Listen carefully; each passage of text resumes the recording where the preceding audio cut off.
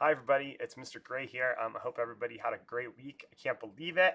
We're almost into May. Next week is May 3rd through 7th, and we're kind of racing toward the finish line here. This part of the year goes really quick, as I've said before. So, a couple of quick announcements. Number one, I know there was some information from Jeffrey Trail Middle School this week that got sent home. And maybe there's a family night also this week. So if you didn't see that or had more questions, you can always send me questions about that. Oftentimes, I just end up referring you to Jeffrey Trail if it's something specific. So you could contact them also, but I'm here and available to figure stuff out, or if you have questions about next year. Secondly, the kids finished their end of year math tests for sixth grade.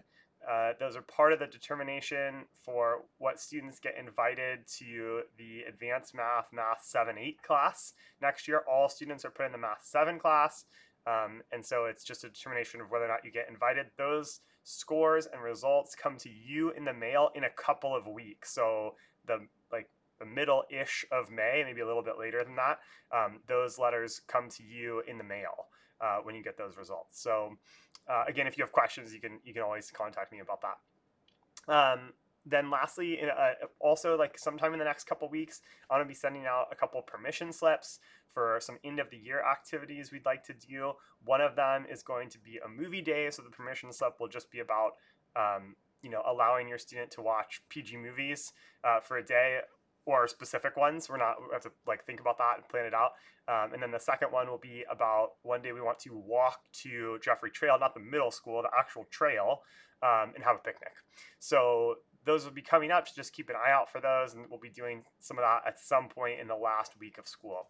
And then we don't have an update on promotion day or times yet. We're figuring some of that stuff out. Still, the whole district is trying to figure out what to do. So as soon as we know, we'll keep you updated, okay? Next week for reading, we're going to finish off our dystopian unit. The students have a big project that they're working on for the dystopian novel or series that they're reading. And then we'll go to the library at some point next week to try to check out some dystopian books. Then for Writers Workshop, the kids are going to finish their research-based information writing on teen activism and teen activists. So they're writing about teen activism in general, a specific activist, the causes of some teen activists, things like that. In math, like I said, we finished our end of year testing. We're going to have an opportunity next week on Monday or Tuesday for a little makeup booster quiz. So if students want to take that, it's going to be a chance to boost their grade if they'd like to.